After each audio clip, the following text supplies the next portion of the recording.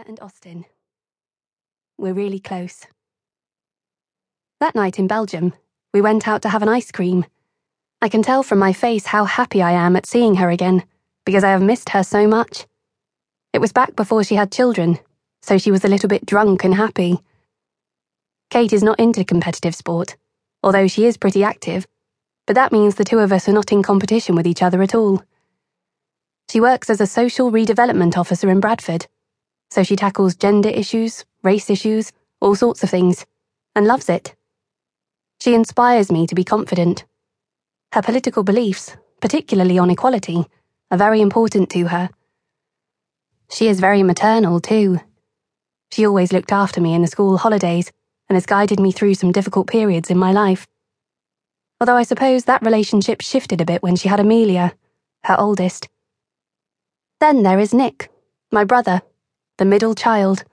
I am the youngest, who is 30, 3 years older than me and works as a plumber. The picture on my wall shows him with a big pint in his hand and a big smile on his face. He doesn't have his picture taken very often, but I caught him off guard one time when he came to pick me up from the airport and we went to get a pint in the local pub before we went home. Nick struggled with confidence as a kid. I was always the same height as him, and even though he was 3 years older than me, he was a skinny lad, so I'm quite protective of him. He is quite shy, very similar to my dad. He always used to hate road racing. When I really started getting into bike racing, he was a downhill mountain biker and called us roadies. The off-roaders always thought that roadies wore lycra that is too tight and the shaved legs were weird. That all turned on its head when he came to watch the Criterium in the centre of Otley. I was riding in it that year, in the men's race, as per usual, and that sparked his interest. For some reason, he thought, I could be good at this, and he took up road cycling. It really helped him with his confidence, and now when I go home, I have someone to train with. He would be my phone a friend on Who Wants to Be a Millionaire. He is full of useless but riveting facts. Among the photographs of my family, I've scattered a few of people who are close to me and have supported me over the years. Next to Nick is one of me and my agent, Emma Wade, at Bespoke M. It was the first picture I had taken after I won the silver medal in London. In fact, it was my first personal picture with my actual medal.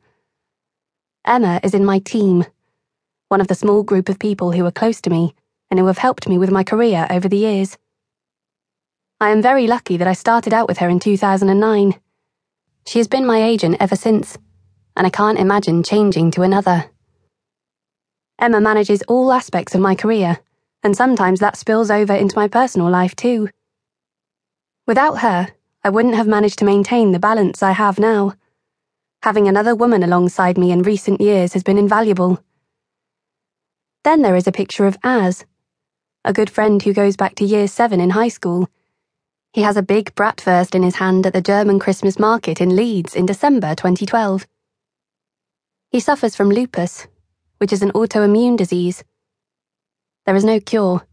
You go through episodes that range in severity, but if you are unlucky, it can kill you, so he is on autoimmune depressants. He had just recovered from his most severe episode, and that's a nice memory, because he looked so healthy again, back to being the life and soul of the party, and offering out his usual bear hugs. There is a snap of me and Westy. Phil West, my first coach, the guy who got me into cycling in the first place, on the wall as well. That was one I had to have, again because it's a moment when he was really happy. It was taken at a charity race, which we rode together, when he had shed loads of weight after putting on a fair bit once he stopped racing himself. He dropped about 30 kilos, so for me to be able to race with him again after he lost all that was lovely. I felt proud of him in the way that he had been proud of me as a racer. I also have a picture up there of Phil, my husband, in his Irish national cycling team gear. I'm fond of that one because he is wearing a cat-like helmet, white with lots of round holes, any cycling fan should remember them, which is the type we both wore when we rode for the Cervelo team in 2010.